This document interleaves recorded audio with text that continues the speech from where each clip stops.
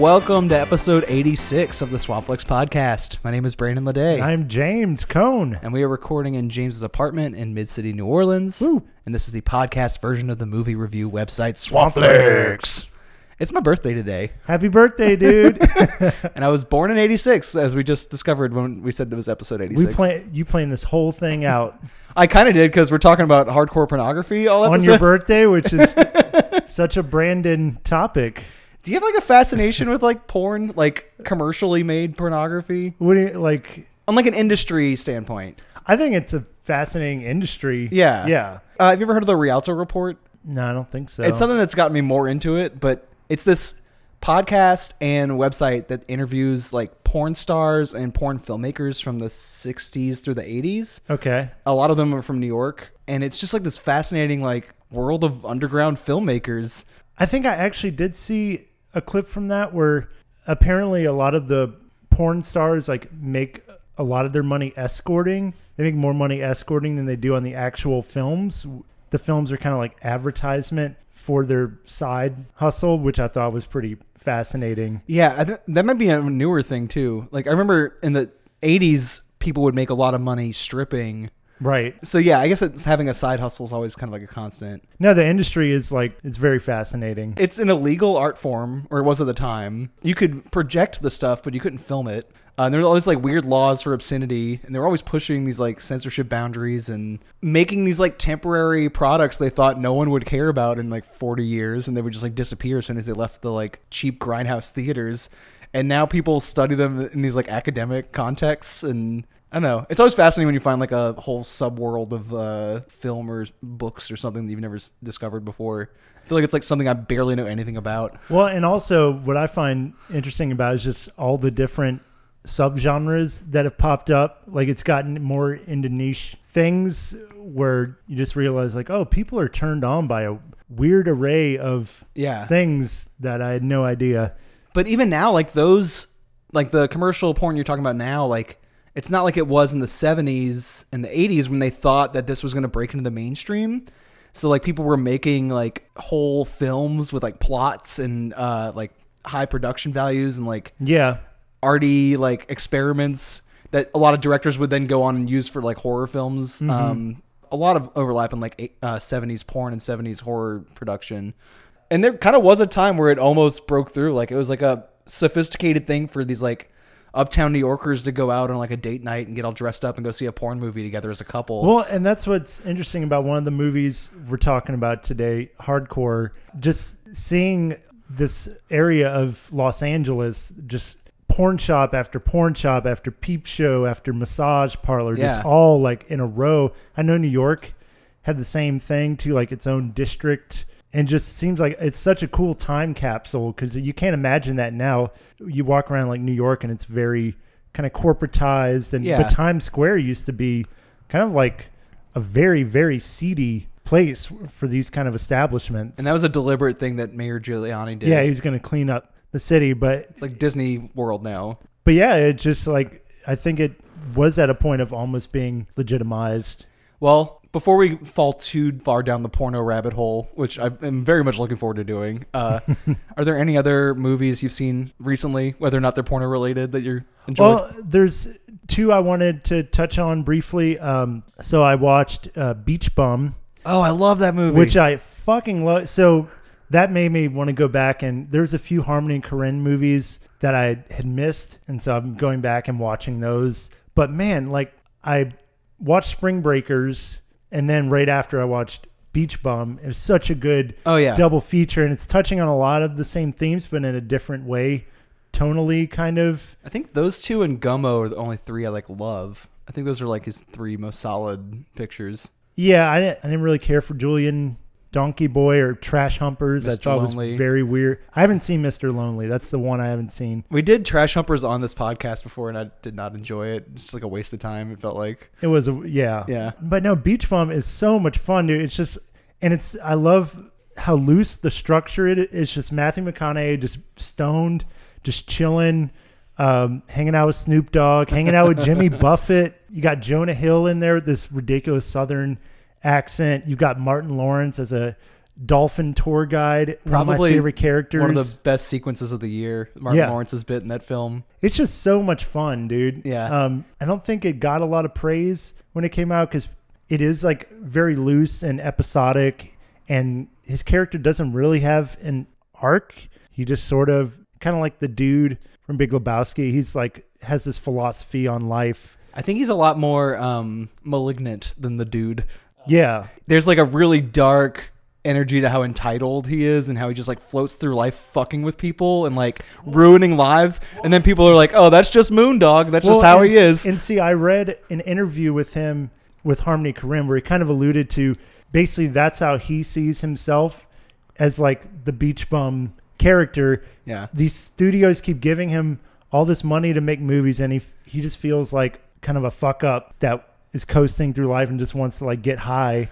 And they touch on this in the movie, like people think he's a genius and they keep giving him money and he feels like he's not worthy of it, kind of. So that was an interesting element to the story or subtext. But anyway, I just thought it was like super fun, and I was like so along for the ride and so entertained the entire time. You know what it reminded me of? It's like an art film version of like a 90s Adam Sandler comedy. Right. Like, it feels like a very familiar commercial style of comedy from like when we were kids, except everything about it is just dark and still has that Harmony Korine like looseness and, you know, stubbornly unstructured time. And watching a lot of his movies in a row, like he's more like a collage painter. Mm-hmm. He doesn't deal in like clear narrative. It's very like cut and paste kind of, and I like that. Like he has a very unique style. Beach Bum, if you haven't seen it, check it out. It's a blast. Yeah, I saw it in the theater with a lot of people who seemed very confused because it was marketed kind of like as a stoner comedy, and it's not exactly that. And what you're saying with the Adam Sandler thing too, you know, Adam Sandler, he gets a lot of shit because a lot of his movies now just seem like he wants to go on vacation. Yeah. And so he makes a movie in some far off place he wants to visit, and the movie kind of comes secondary.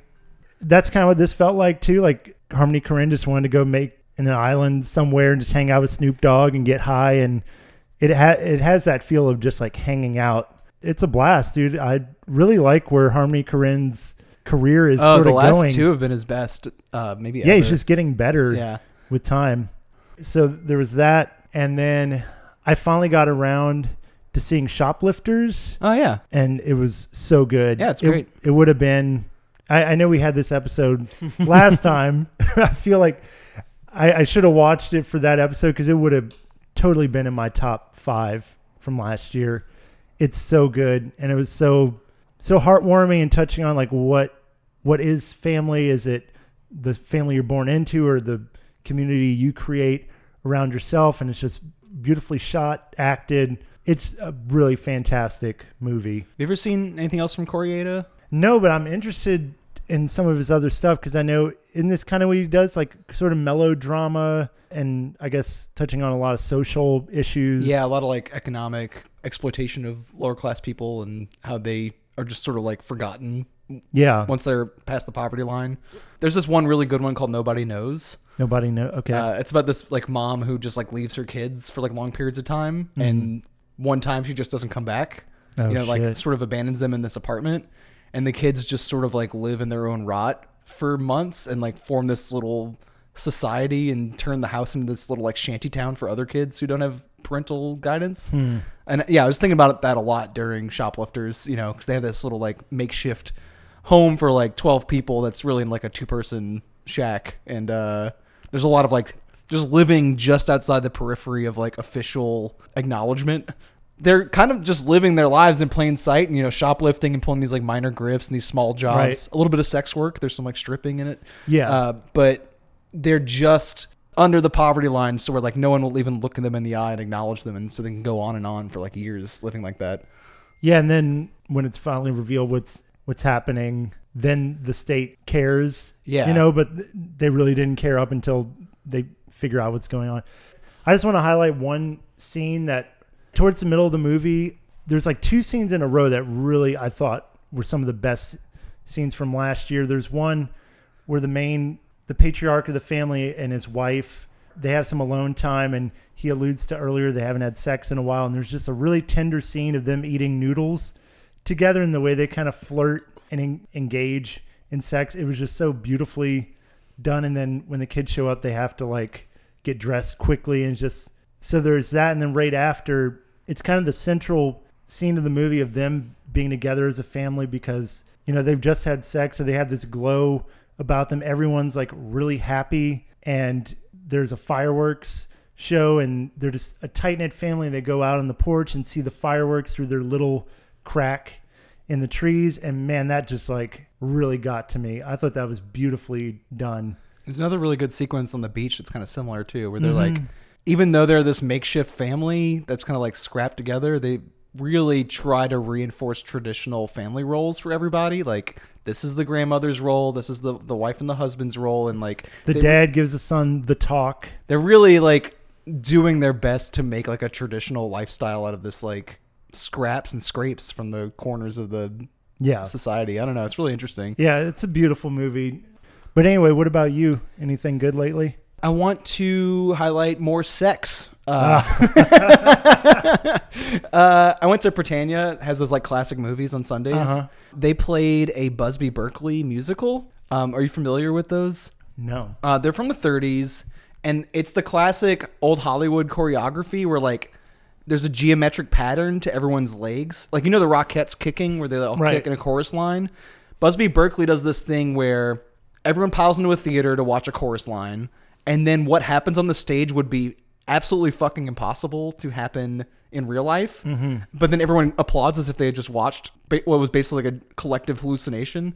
So like any of those like Bathing Beauties scenes where like the camera's way from the ceiling looking down and everyone just sort of swirls in this like kaleidoscope image where everyone's like really in sync in this like geometric way.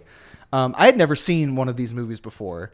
It's just something you see in clips of like the greatest movies of all time, AMC's top 100 or whatever. The one I saw was called 42nd Street from 1933. It was his first major studio musical that he choreographed. And what I expected was that old Hollywood glamour and stuff. What I did not know to expect was that the movie would be so goddamn horny all the way through. Ooh. It has a fetish for legs in this like really overt way. Probably because that's all they could really show on the screen at the time. Right. This is at the very early stages of the Hays Code. And this movie's specifically pre-code enforcement, so they are allowed to make a lot of sex jokes. Like, there's a lot of like open jokes about women landing roles through like casting couch politics, and there's like some characters that are very overtly coded as gay in a way they would not have been able to get away with like 5 years later. But you can't show nude flesh still, though. So what they can show is naked legs. So like the producers will line up all the chorus girls and be like, hike up your skirts, girls. Let's see what you're working with. And the way the camera shoots like gams from like the floor up is so just sweaty and horny in this like really unexpected way. And it gets to the point where like the producer of the play, this is like a backstage musical where they're like putting on a final show for a producer during the Great Depression to like entertain the cash-strapped folks in the audience and also like, let this producer retire. The guy who's funding it is just this like sweaty pervert who's like leaning over in a seat, and he's only there to look at gams. And even when they get to like the Busby Berkeley payoff where there's this giant extravagant chorus line with all these twisting legs, it just seems like it's presenting bare legs in as many ways as it possibly can. There's this one slide of the camera across the floor as if you were like sliding across a slip and slide between the legs of like 30 chorus girls. Oh yeah. And then the couple's just sort of like smiling cutesily at the end of the tunnel. It's just a very horny movie in a way I didn't expect. That's so funny because I guess sex will just find a way. Yeah. I mean, even if it's just legs. I mean, no, I've seen those choreographed routines in the pools and everything. But yeah, like I've never really seen a full movie. So this guy, that was kind of his thing. Yeah, Busby Berkeley is the choreographer, and he's kind of the auteur of the films. Like, the directors are not names you would recognize, but he made about 5 musicals for one movie studio in the 30s. That, I gotcha. A lot of the context you'll read is like, oh, these were popular because people really wanted to see these extravagant productions during the Great Depression. And it's like, actually, they were really horny. Like, there's like a sex sells kind of like air to it that I didn't really get without actually having watched it myself, you know? That's cool. Yeah. So that one's called 42nd Street. I also bought this Blu-ray restoration of a porno film called Fleshpot on 42nd Street from 1972. And this is from that, very much from that like era of New York we were talking about, where there were just like porno arcades and like grind houses and magazine shops everywhere. Wait, so it is an actual porn film? Yes. This guy, Andy Milligan, it was this gay man who directed a bunch of straight porn in the 70s and also directed a bunch of like horror films. And Fleshpot on 42nd Street is his last movie from transitioning into horror full time. Mm-hmm. And you can tell in this movie that he is like disinterested in the porno part. A lot of the actors are from the theater scene, like off Broadway theater in New York, like avant-garde theater. It's all his friends from that scene, and a lot of them are gay, and it's very obvious that they're gay, even in this like straight porn. So they have this like almost active disinterest in the main starlet, who is the titular Fleshpot. So is it more plot oriented than if he's trying to get away from the porn? Yeah. What it ends up being is this woman is a sex worker who is kind of getting tired of like pulling off these like minor grifts and working on these like johns. She's so bored with the sex. Like she's like checking her watch while getting head and like looking around the room to see where the wallet is to steal from once the guy like, you know, tires himself out. And this like Prince Charming from Long Island is going to save her from this Manhattan Times Square lifestyle. And like, he knows that she's a sex worker. She's not hiding anything from him, but he wants to marry her and like give her like a domestic life outside of it.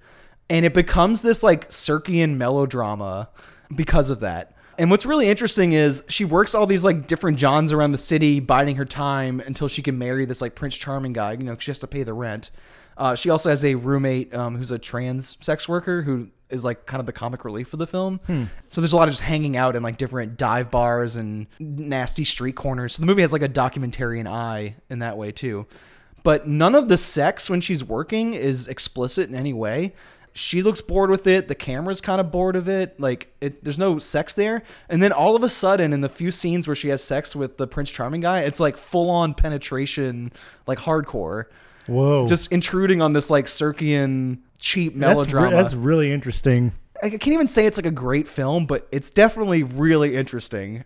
And because we live in this like weird time where like there's so much physical media of old films, like I have this on like a 4K restoration Blu-ray from Vinegar Syndrome. It's just really odd. The Criterion Collection's going to start putting out old porn. Yeah, exactly. And that's kind of what Vinegar Syndrome is, and Severin and all those other things. They have like nasty old horror and porn films. So the director, what did he do anything of note horror film wise? Titles I did not recognize and I can't recall now, but he has a couple more infamous ones. Did it make you like more interested in his work to kind of see what he does with an actual film? Especially since he has this like renegade handheld camera style. Like when the people go to fuck, he like climbs into bed with them. Like gets in there. Yeah. And when he's driving around in a taxi down 42nd Street, he's filming people's faces and like different like business locations and stuff. So I don't know. He has this like kind of like stealing shots kind of feel to his stuff, and it's really grimy. That like run and gun style, exactly. You know? Okay. And I really want to see how that would translate to like a slasher film or something, especially since he seems like disinterested in the sex here. So what if he was like really interested in the violence? I don't really know. But this is really just interesting to see like a melodrama with some moments of hardcore and then all these like gay caricatures, you know, intruding on this like straight porno. It's just a really interesting movie. Yeah. And that's the kind of stuff we've been watching for the last couple of weeks, so I kind of had to bring it up. We're about to talk about a whole lot more porno. Some hardcore and some not hardcore, but named hardcore. Right. And all that's coming up to you right now. I think some of the French porn films from that era were exhilarating, very passionate, full of love, full of humanity, full of poetry sometimes. Of course, it's not like a bunch of films. It's maybe 5 or 6 specific films. But those films brought the desire to make this film about this topic. And now it's time for our movie of the minute. This is where hosts of the show bounce back and forth recommending films to each other. And it was my turn this week because I'm the birthday boy. Yeah, special boy. And I made you watch something I think stands out as one of my favorite films of the year. It's called Knife+Heart. Mm-hmm. It's a French film. It's set in the French gay porno scene of the late 70s. In Paris, this lesbian alcoholic films a bunch of male-on-male gay pornos. And she has what I would call a psychic ability. She gets these psychic visions in her head as she drives around, and then she recreates them in the porno almost as a way of like reinterpreting and processing these images she doesn't know what else to do with besides drinking herself to sleep every night. What starts happening is people are murdered on her set. A lot of her actors and collaborators start showing up dead around Paris. We see how they are killed. There's this masked killer with this leather mask and a fake fro wig that he wears, and he basically recreates Friedkin's cruising. He like cruises these like twinks in gay bars around the city, gets them alone, and then pulls out this dildo that turns into a knife and then stabs them a bunch of times with it. It's very tawdry. And a lot of times the kills are framed in this giallo style. And the movie has a lot of like giallo lighting and giallo editing sensibilities where like the gloved hand comes from like out of frame to like stab. So the movie's very much a thriller that throws back to giallo films of the 70s, but also is recontextualizing these sort of forgotten porno relics of the era as art. And a murder mystery ensues where we have to figure out why specifically are this lady's clients being killed, why the killer is masked and like hiding their identity, and like why they have all these like sexual hang-ups, and how these like psychic visions this lady's having of these like blind crows and these burning barns and these like very specific images that keep recurring. One of them is this like specific boy who has similar hair to the killer, and she keeps recasting actors that look a lot like him. And people keep commenting like, is this new guy that you brought in like the brother of the other? They're like twins. Well, yeah, and there's the meta element too of her. I think the movie is called Homicide. Yeah, great pun. Yeah, she's basically like recreating the murders on camera. Like you said, it's kind of a way of, I don't know if it's exploiting what happened or to like cleanse something out of herself to try to figure out what happened, but it goes into this weird psychological area that I really thought was interesting. Yeah, and in that porno, she's like kind of processing her guilt too, because in Homicide, she is the killer. You know, she is the one that's like causing all this like terror.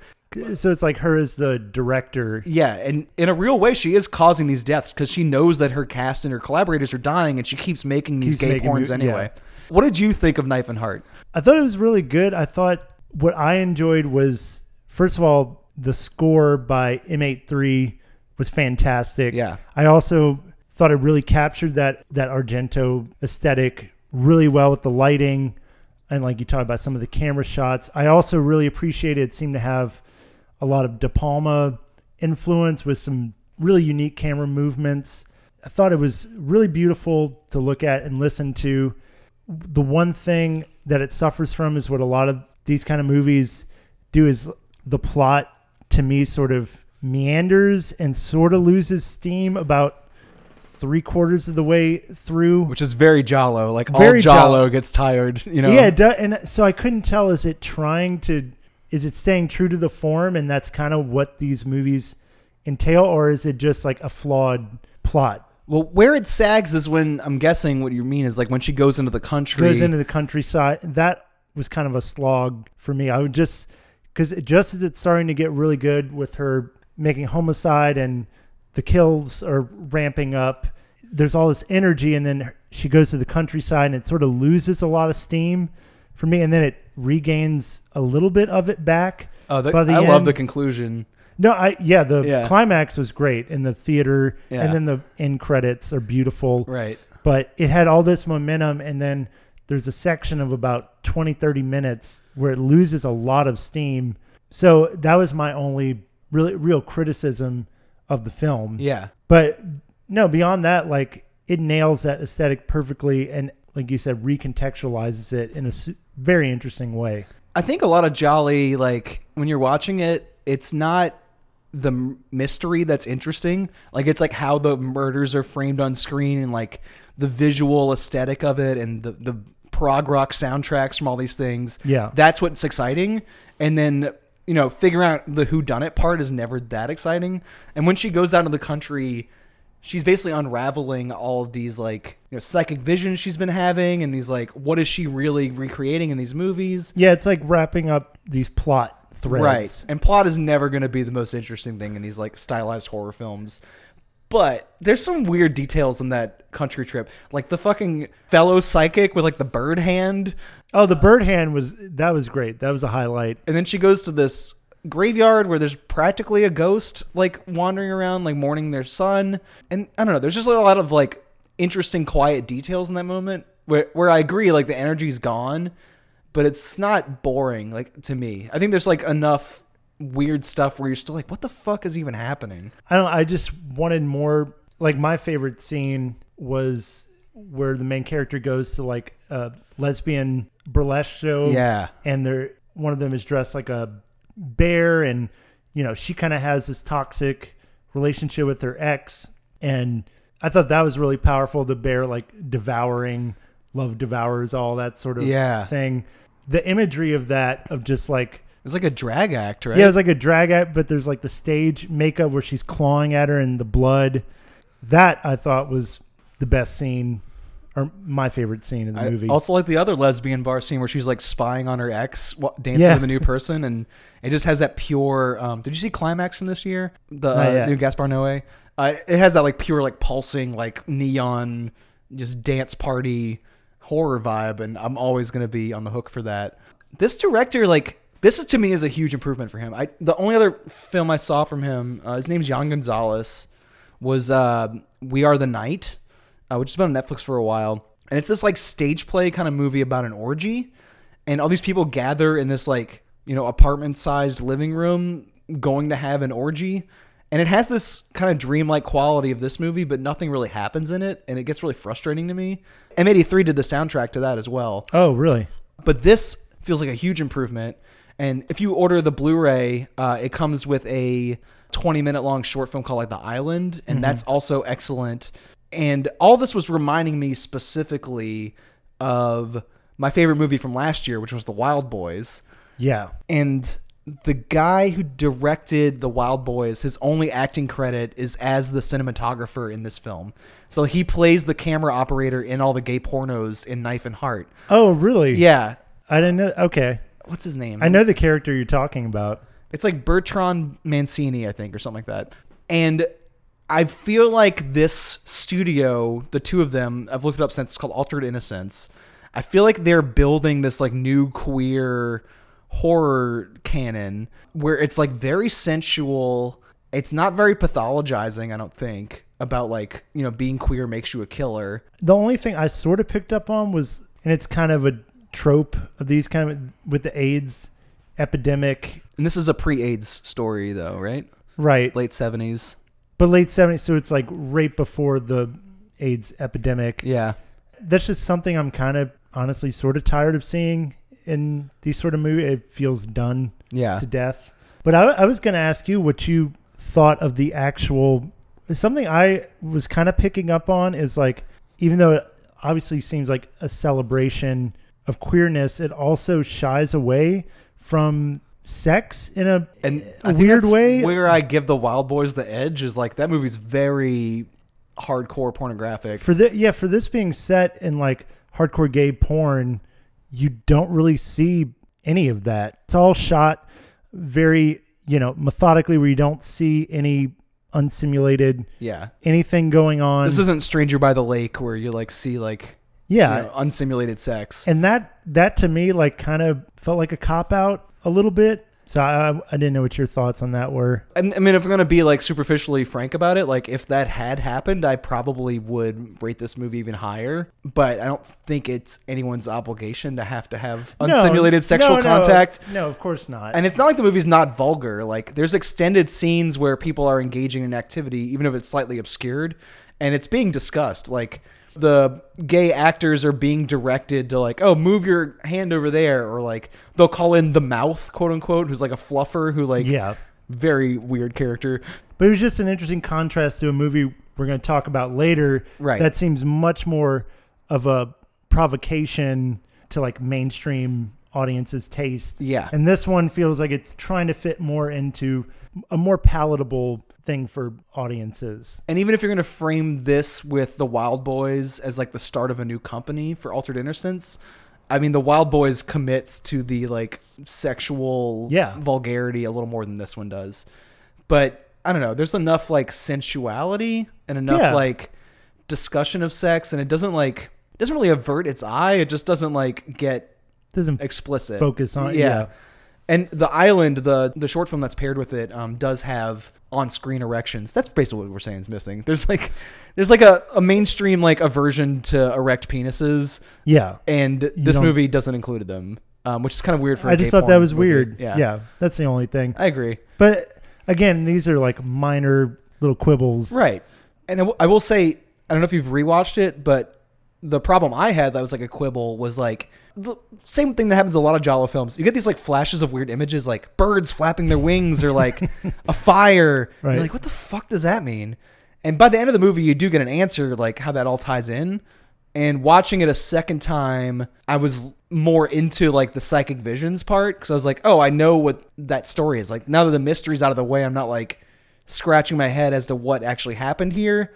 It's like, oh, I can enjoy how that plays into the overall plot. Right. Although that is the fun of watching it for first time, is that bewildered, like, like what the hell is going on? But it's not like you remember back at the end. Like once you figured out, you're like, oh yeah, that's what that image meant way back then. It's something you get on the second go round. You're like, oh, okay, I see how this fits in. Mm-hmm. So I don't know, maybe spoil yourself on it before you watch it the first time. Who gives a shit? It's a movie that's like more interesting for its images and its like aesthetics than it is for, the mystery. The plot details. Yeah, I agree.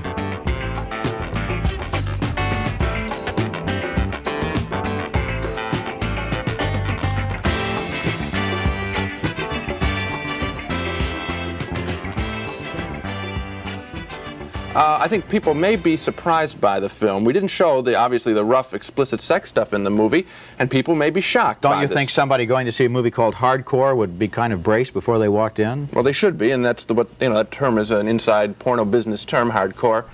So, what movie did you bring up for this porno discussion?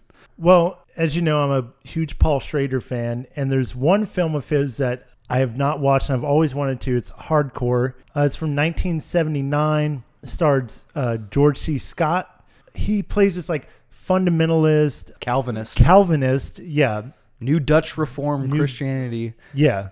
I don't know what it is, except that every Paul Schrader movie I watch, it feels like it comes up. When I was reading a little bit of his bio, he was raised in that church. So this is like a very autobiographical film. Oh, no. Oh, no.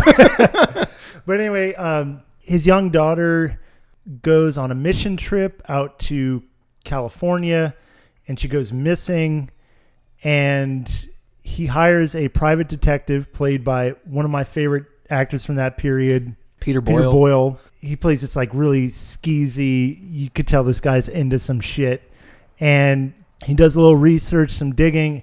He comes back and reveals that his daughter is in the hardcore porn scene in LA. How does he reveal it to him? Oh, by just showing him the film, the Super 8, and definitely one of the best scenes in this movie. It's just gut-wrenching.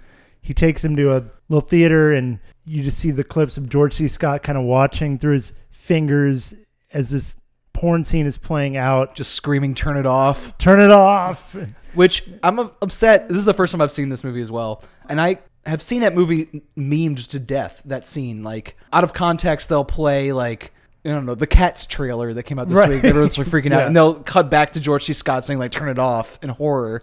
So I always kind of assumed it was like the climax of the film or something like that. But it's pretty early on, and it's like you said, gut wrenching. So I was kind of like, I wish it hadn't been memed before I saw it. Like Yeah. I wish I had seen it kind of pure because it's a really affecting moment.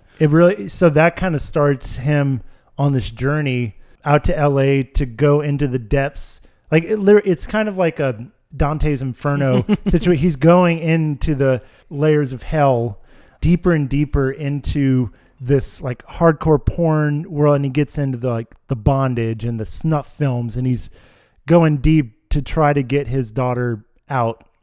And so it's kind of a basic plot, but what I really loved, and I really, really loved this movie. Me too. I thought it was fantastic. It's one of the best movies I've seen this year. What I feel like Paul Schrader does now that I've seen a good chunk of his movies is like he's all about these characters that have morals and ethics and virtue and strong beliefs, and then kind of testing how far they'll go to uphold that belief. And this is like a perfect example of that. You have this puritanical, he's just a very straight-laced guy that's now having to rub elbows with porn stars and with pimps and prostitutes, and that journey that takes him like deep into this world.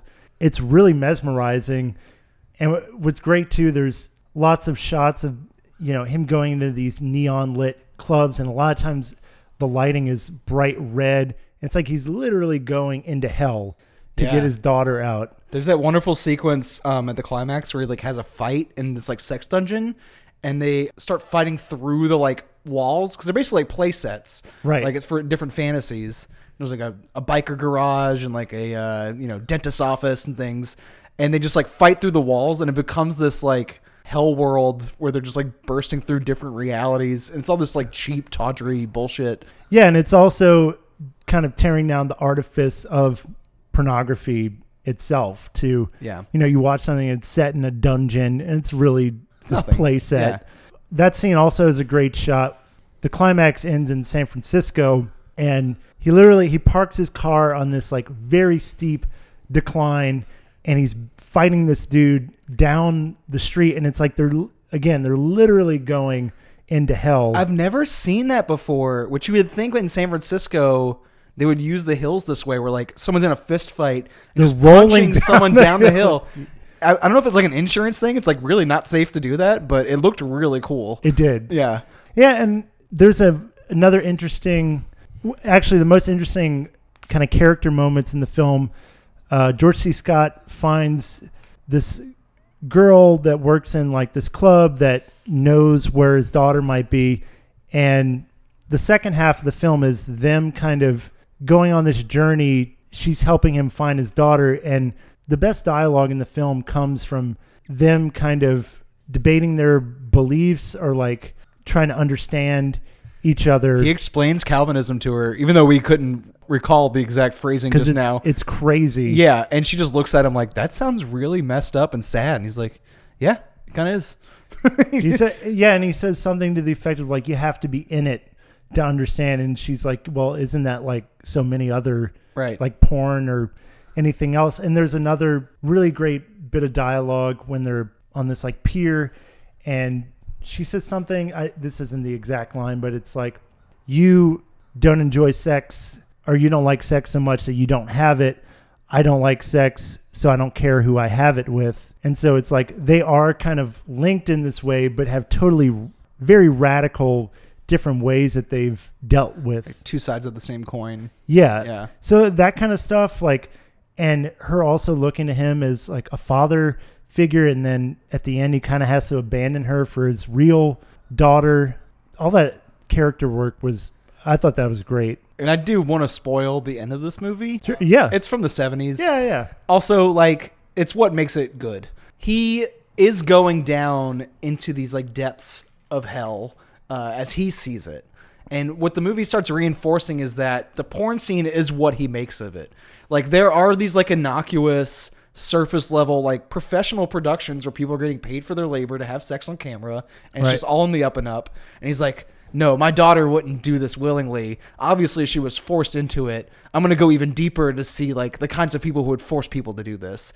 And the lower and lower he goes, he finds what he's looking for. He finds snuff films. He finds like human trafficking where he looks for it. And she is hanging out with one of these shady dudes. I have some theories on that too. Okay, yeah, I want to hear it. But when he does finally have find his daughter at the climax and has that like a heart-to-heart with her, she's like, I wasn't forced into this. I chose to leave it because you can't relate to me. Yeah. Because of your conservative beliefs. And you suck as a dad, too. You were never there for me. You have no emotional payback for me. And I've finally found my chosen family. It just happens to be this porn world.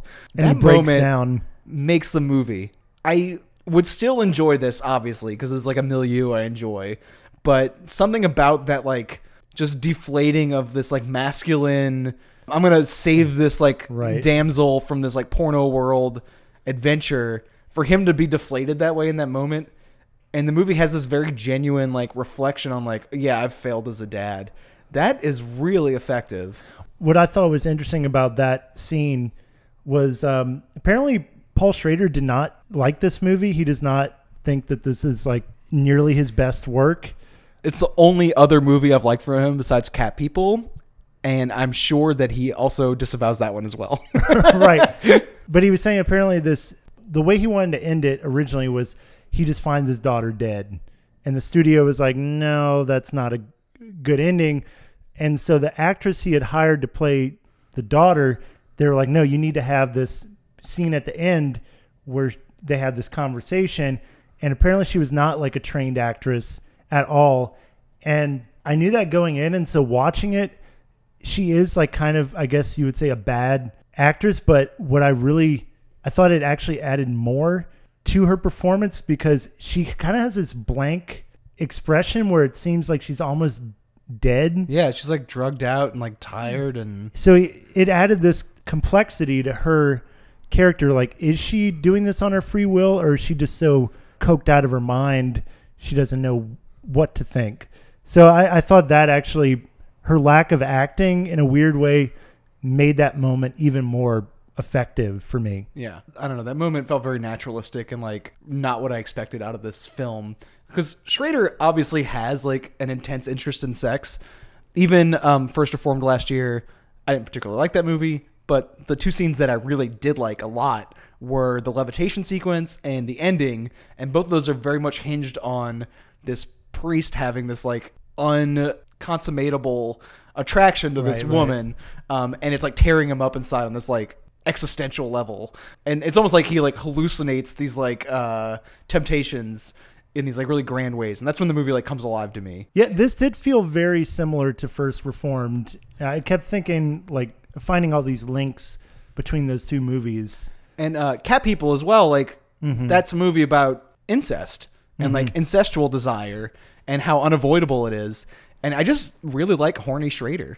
Like, yeah, I liked Autofocus too. Oh, I loved Autofocus. That's so good. I guess because of his conservative Christian background, he has this like pull towards sex where he like hates himself for it. Yeah. To the point where apparently he's even going so far as like disavowing the films that like really give into it. Yeah. And I think it makes him an interesting filmmaker in that like conflict. Given that history, that's why I thought First Reformed was kind of a perfect, if it is his last movie, it's kind of a perfect way to end it because it really touches on everything that he's been getting at his entire career. Yeah. And in the same way, like this felt like, to me, it is like peak Schrader because he's really like telling the exact kind of stories he loves to tell. And he's like leaning in on the sex stuff and the guilt and the Christian background. So, and it's really a fascinating movie. And when climate change ends the world in 30 years, he'll just like look right from like ending on First Reformed. Yeah. I do want to mention the snuff stuff a little bit. Yeah. I don't know if this is intended in the text, but from what I was saying, like the way he keeps finding what he's looking for, he's like, oh, I got to find an even scummier scumbag than this. And he keeps finding like lower and lower rungs. Like, of course, he's eventually going to find snuff films because that is like the end of that rope, right? But do you think it was an actual snuff film? No, I don't. Yeah. And because that has been debunked so many times, people don't make snuff films. No. It's been an urban legend that's been like revived so many times. I do believe these like porno makers are making these like realistic gore pictures to make it look like snuff films. So these like really dirty freaks can jerk off in this like basement. Isn't that such a bizarre like blurring of the lines between like a horror movie right and pornography? That's like fascinating to me that a group of men would gather under the assumption that they're actually watching someone get murdered when really it's just a production like a horror movie or anything else. And because we're watching a fictional film, there's no telling for us what's real and what's not. Like we watch a woman get her throat slit on a Super 8, but we don't know if in the reality of hardcore, if that's an actual snuff film or if it's like in real life where those are all staged. I find it just interesting that like he keeps looking for like worse scummy stuff and he keeps believing when he finds it and then believing there's worse things beyond it. Right. And if the original ending where he like find his daughter dead, it'd still be a good movie and I'd still be really into it, but it wouldn't have hit me as genuinely engaging with the themes than in this case where like he's only seeing evil where it's just a business that his daughter happened to go into. That's a really interesting take. And also I think with that original ending, you wouldn't have that scene of, the girl that's been helping him find his daughter and the kind of this moment where he looks for her in the crowd and she walks away. She realizes like she has no place in his life. Right. And then also like I loved at the very end. So the movie opens with this kind of jangly like country tune. Mm-hmm. Like, oh, we're like at home in Ohio or at Christmas Iowa. Time. And then the movie ends on that too after him and his daughter leave to assumingly go back home. But it's like, how could it be the same ever again? Hopefully it's not. Hopefully he learns his lesson and like actually engages with her on like an emotional level. I mean, he recognizes like, I've failed you because I've been socialized to not show emotional vulnerability to people, even the ones I'm closest to. I don't have that tool in my toolbox. Right. Hopefully he can break out of that pattern now that he's like been put himself through the ringer. But from what you've seen of his character, I don't think he will. All he does is violently outburst and smash people's faces in and act in this like very macho, brash way. Yeah, I will say the moment where he slaps I forget her name, the woman that's helping him find his daughter. Nikki or something. Nikki, yeah. That's really when his character like crossed the line to like, you're now the abusive Honestly, monster. It was before that for me too. It was like when he beats in the porno actor's face with a shower head. Right. The way he deals with the problem is like so traditionally macho in this like really not helpful way. And he can't see how that doesn't actually line up with his values that he proclaims to have. So really great movie. I really love this one. Me too. And one more point before we move on too. What thing I really like about it is that I watch a lot of these like porno related films. I'd say Boogie Nights is like one of my favorite movies of all time. And that's kind of got me into this like Rialto Report, Fleshpot on 42nd Street kind of like milieu. Most of that stuff was made in New York City on the East Coast. And most of the documentation of what this world looked like is very New York centric. And it was just really cool to see old porno theaters and things in LA and San Francisco instead. Like that was a really interesting perspective. These weren't sets or anything. This is actually what the scene looked like in the late 70s. And this is when like films like Deep Throat were sort of threatening to make porno go mainstream. So they were kind of everywhere. And characters comment on that. They're like, the term hardcore is, an industry term, and this stuff, you can just get whatever you want now. It's all legal. It's out in the open. And the movie goes and finds those spots where it's out in the open and sort of documents them. And I'm used to seeing that on the opposite end of the country. So this is like an interesting spin on it for me. Definitely. So that was really great. And I made you watch a movie from last year that is so abrasive that I have no idea how you reacted to it. It's called The Misandrists. It's from this director named Bruce LaBruce. And Bruce LaBruce has been around since the 90s. People were trying to group him in with like Todd Haynes and another like few directors of the new queer movement. But he was more into the queer punk scene. Yeah, he wanted to be a queercore director. There's a lot of like queer bands from the early 90s that were called queercore, like Huggy Bear and I don't know, a few other groups. He is a punk filmmaker. More so than most directors, he is someone who has committed fully his entire career to the early John Waters style of just like complete shock and hardcore porn. There is gay porn in his films. You know, you were saying Knife+Heart sort of pulls back. Shies away from that. This does not. Bruce LaBruce does not shy away from that. All of his movies have like gay porno text to them. This happened to be one of the first ones I saw. And it also is in a subtext that I really appreciate in general. So this is probably why it stood out to me as one to talk about for this episode. The Misandrists, as the title suggests, is this community of militant feminists that live in Germany instead of Germany. I love, there's so many little touches like that. Yeah. Instead of amen at the end of prayers, they say a woman, or down with the patriarchy. Yeah. Down with the patriarchy.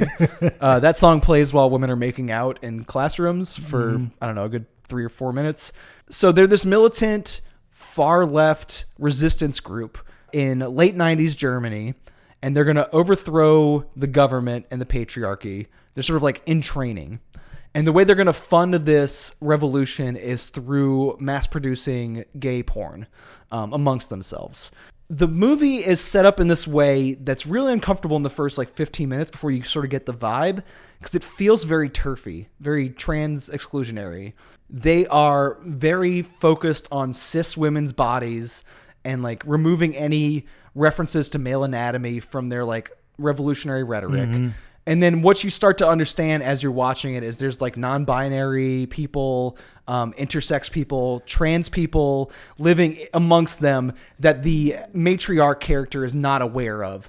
Well, and then the way she violently deals with those. Yeah, I think it was hard for me in the beginning, like you're saying, to kind of understand the politics of the movie and what was it trying to say. But it's very clear by the end that it is this anti-TERF, more accepting of trans people in the community. Right. And this is how their community is disrupted. There's the intersex and trans people sort of living undercover among their midst. There's a cop who is undercover amongst their midst. And there's other cops looking for this man who's escaped. And one of the characters is holding him in the basement under the matriarch's nose. People have all these secrets that they can't hold off forever because the woman of the house, the grandmother, wants to start making lesbian porn to fund their revolution. And there's very lengthy talks about how porn is a revolutionary act, which I think is why I thought of this when we were talking about like porno films. It wouldn't be that interesting to talk about Boogie Nights on this episode, right? Like everyone's seen Boogie Nights. No, I think The Misandrist is more, and like hardcore, and I think these are like little less seen films. Well, this one in particular, I think it's a provocation. It's very political, so there's a lot more to dig into the like what is it actually saying about pornography in a way that even some of the other movies we talked about today, I don't think really get into like the politics of it in the way that this one does. And this movie gives voice to political far left revolutionary ideas at length. Like there's this very surface level, some of it's titillation, some of it's like shocking pornographic imagery, but that's grabbing your attention, and then characters voice these like political screeds that are like weirdly genuine. Like someone will say something like, it's time to reconcile your revolutionary beliefs with your sexual politics. And like there's a lot of like far left ideology and like extreme socialism rhetoric that like creeps into this movie that should be, goofy over the top John Waters stuff. And it has this sort of like genuine political bent to it once you dig in a little bit. Bruce, it seemed like he's a far leftist that's criticizing the left. He can make some film that's mocking the right or something, but it's like he's trying to find the disagreements in the leftist movement and basically try to present his side of, because that is a big thing, is like the TERF, anti-TERF. I think he's doing two things there. The TERF side, he is parodying how over the top like cis body oriented feminist ideology is. He's like making it so ridiculous that it's cartoonish. But at the same time, to do that, he has to parody how the right sees militant feminism. And this very over the top could not exist world where this camp of women live together and are like building this revolution to like emasculate the world, literally. It's like the movie is visualizing how the right sees feminists. Like when they hear the word feminist, they picture this like militant revolutionary idea. A whole bunch of commies that are like quoting Marx. And yeah. And when the movie shows that how the right sees it, it's both ridiculous and kind of badass. This is a really cool community, except it has this like TERF cancer at the center of it. So it's like both making fun of turf ideology, and it's making fun of like how the right sees feminists, and it has somewhere in there this like genuine political rhetoric, and it's really hard to like discern what's what in that soup. The part I thought was really telling was the mother finds out that this prisoner is under their basement or whatever, and the cis man, and he's quoting all the right stuff. Like, he is on their team. He's saying the exact ideology. He believes it strongly. He's speaking to them as comrades. But they're like, that's good, but we still need to cut off your penis. Because to them, men are the pigs of the world. They're the cops of the planet. Which is, I don't know, really funny because it's so over the top and it's such like an exaggerated viewpoint. But it's also kind of true. We are kind of the pigs of the planet. But see, it seemed to be saying like, if men believe strongly and they are your comrades and they're on your team, then you shouldn't exclude them because we need all the people we can get in this movement, while also saying like, yeah, they are kind of the problem. Yeah. So it's a little like complicated. And he holds views that are contrary to what they want to accomplish too. Like, he's like, yeah, your revolution is not as important as the bigger economic one. Your gender revolution comes second to the economic revolution. And they're like, actually, no, fuck that. It's they're the tied same in thing. to Yeah, the same it's thing. intersectional. Yeah. And this movie's very intersectional in a way you might not get when you first start watching it. Like, the first 20 minutes, it feels pretty turfy until you catch on to the tone. And then you're like, realize it's actually mocking that exact point. Yeah. And even so, when they do the gender, usually I'd call it gender affirmation surgery, but in this case, it's not willingly. So gender reassignment surgery on this man, it's not shown in a fun or pretty light. It's this very old documentary footage of a nasty gender affirmation surgery. I actually cursed your name when that was playing. I was like, fuck, Brandon, why did he make me watch this? I did warn you, right? Yeah, I know you weren't, but I had to watch it. Oh man, that was rough. It's rough. That was really rough. And earlier in the film, when the two girls who are tasked to make gay porn to fund the revolution, they sneakily watch male-on-male gay porn, like mask gay porn. And that stuff is not your like run-of-the-mill vanilla gay sex. It is like fisting, rosebuds. Well, it's like gaping. aversion therapy. Yeah. To see how disgusting men are, they're going to watch the most hardcore piss play. Yeah, gay pornography. Oh man, the two things that cannot leave my mind are the surgical footage. That's rough. Which is really I agree. rough. It's rough. But also, this poor man, he gets this giant drill dildo. It's huge, going into his ass. I assume that's consensual.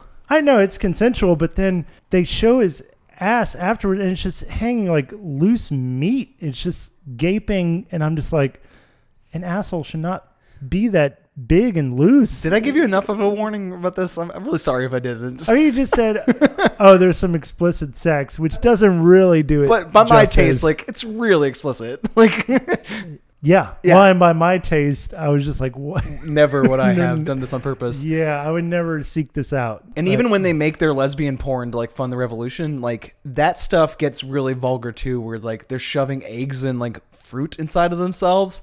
And it gets almost like medical, how gynecological this like imagery is. It's not necessarily sexy, but they are inserting things into each other. And it's funny because it starts off in this like sort of male fantasy like pillow fight where they're like throwing feathers everywhere and like wearing this like wife beaters, nitty gritty. Yeah, and then once they're actually having sex, it's like not for male pleasure. It's like this very grotesque. I don't want to say grotesque. That's not right, but it's very like extreme. It's not for beginners. I don't know about you, but this makes me want to watch like more and more Bruce LaBruce stuff because someone who's been doing this for like 20, 30 years, making this like outsider art, and he just keeps it explicit like this. I just find this really fascinating. Yeah, I love his punk aesthetic, and I was interested too in kind of finding some other movies of his to watch. And there was one that came out, I think it was a movie he made right before this, where a guy that's working in a nursing home falls in love with one of the patients. So it's about like geriatric sex, and it's supposed to be like a little more away from the explicit pornography and more like a tender love story.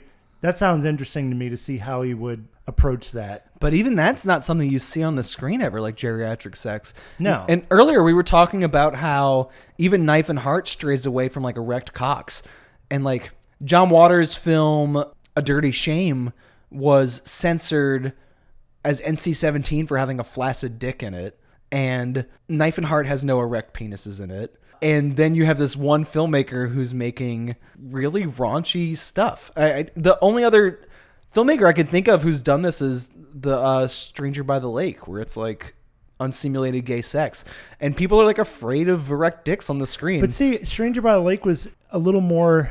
I love that film. Yeah, and I liked it too, and it felt more poetic in a way. Like this feels really punk. Like I want to fuck with you. It's tongue in cheek for sure. Yeah, film is like a provocation, blurring that line. Because even though there is actual pornography in it, it's still a film, at least by my standard. And the way it uses it, it's like part of the story. It's part of their kind of education.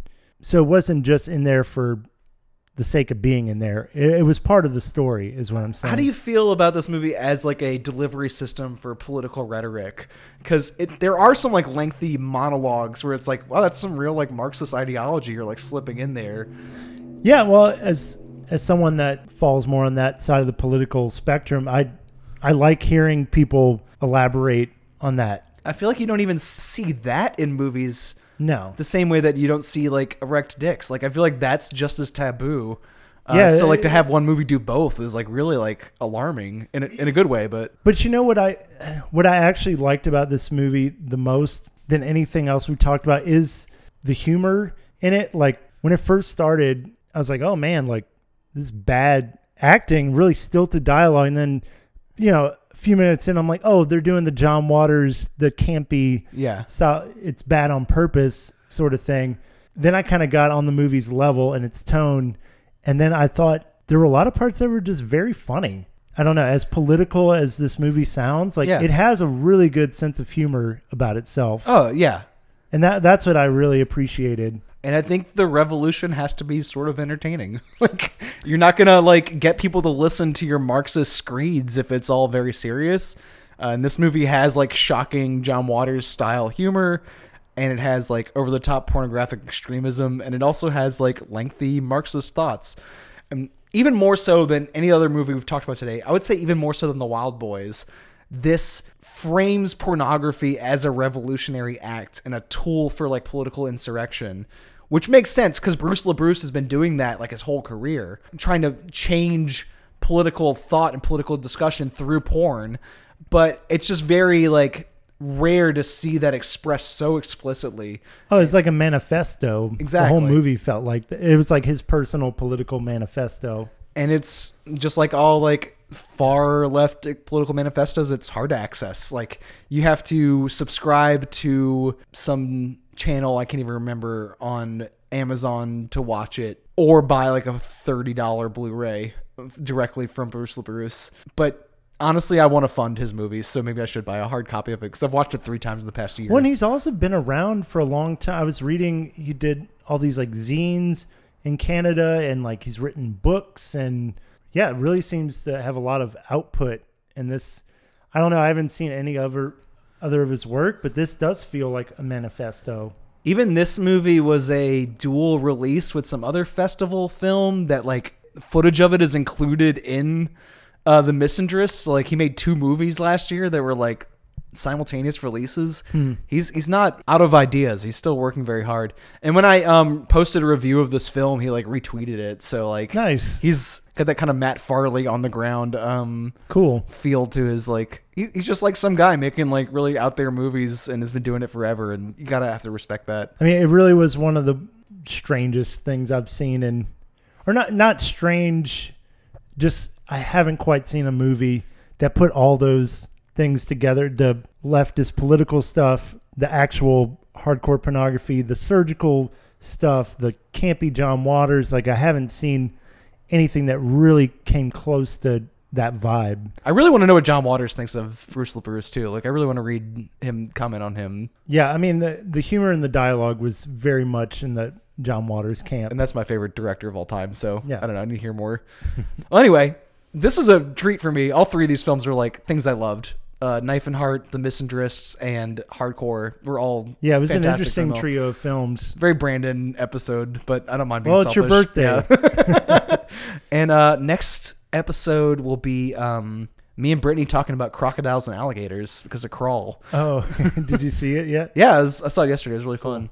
Do you have anything else to add about pornography and this like seedy underworld we've tapped into here today? No, I mean, I think we pretty much covered it. Yeah. Is there anything you want to add? No, I just want more movies to be sex oriented. I don't know. We're living in this world where like Disney owns so many like huge properties. Like the top 5 films of the year this year were so far, I'm sure The Lion King will add it to the top 6 at this point, are Disney owned properties. And they have a very squeaky clean, like safe returns kind of like thing. And because they just bought Fox, they own things like X-rated films, like Beyond the Valley of the Dolls and Maya Breckenridge. Mm-hmm. It's increasingly difficult to get films like this in theaters. Like even a film like Hardcore, I think would be very hard to get to nationally distributed theaters in 2019. Yeah, I mean, when I was watching it, I was thinking about 8mm. Right. Do you see that Nick Cage? I actually haven't seen that, Joel but I'm aware of it, yeah. It's a pretty blatant ripoff. Even that plays it safe in a way that's different from Hardcore. Right. And I think of movies, and the last few episodes we've talked about sex. We talked about the 80s erotic thrillers from Adrian Lynn. Mm-hmm. We talked about Border and a couple other things like that. I feel like there's another one before that. But I feel like eroticism and sexuality are like disappearing from like widely distributed American films. That's why it was like very exciting to go see Gaspar Noé's Climax on the big screen this year and like a couple other films like that. And I just want people to support people like Bruce LaBruce who are still making these things, and Altered Innocence who did The Wild Boys and Knife+Heart. Like we need to send money to the way of the few provocateurs who are like willing to keep horniness in the movies and stop going to see 50 Shades of Grey and things that are kind of pandering to the... Honestly, go see 50 Shades of Grey, but don't go see The Lion King. That's what I'm saying. Don't see The Lion King remake. Go out of your way to see horny things on the big screen so people know that there's an interest in them. It's a very basic part of human relationships that, you know, deserve to be represented in cinema. And I really like seeing porn and genre films mix because there is a lot of overlap, whether or not you want to acknowledge it. Yeah. There you go. That's my 2 cents. We'll see y'all in a couple weeks. Bye, everybody. Bye.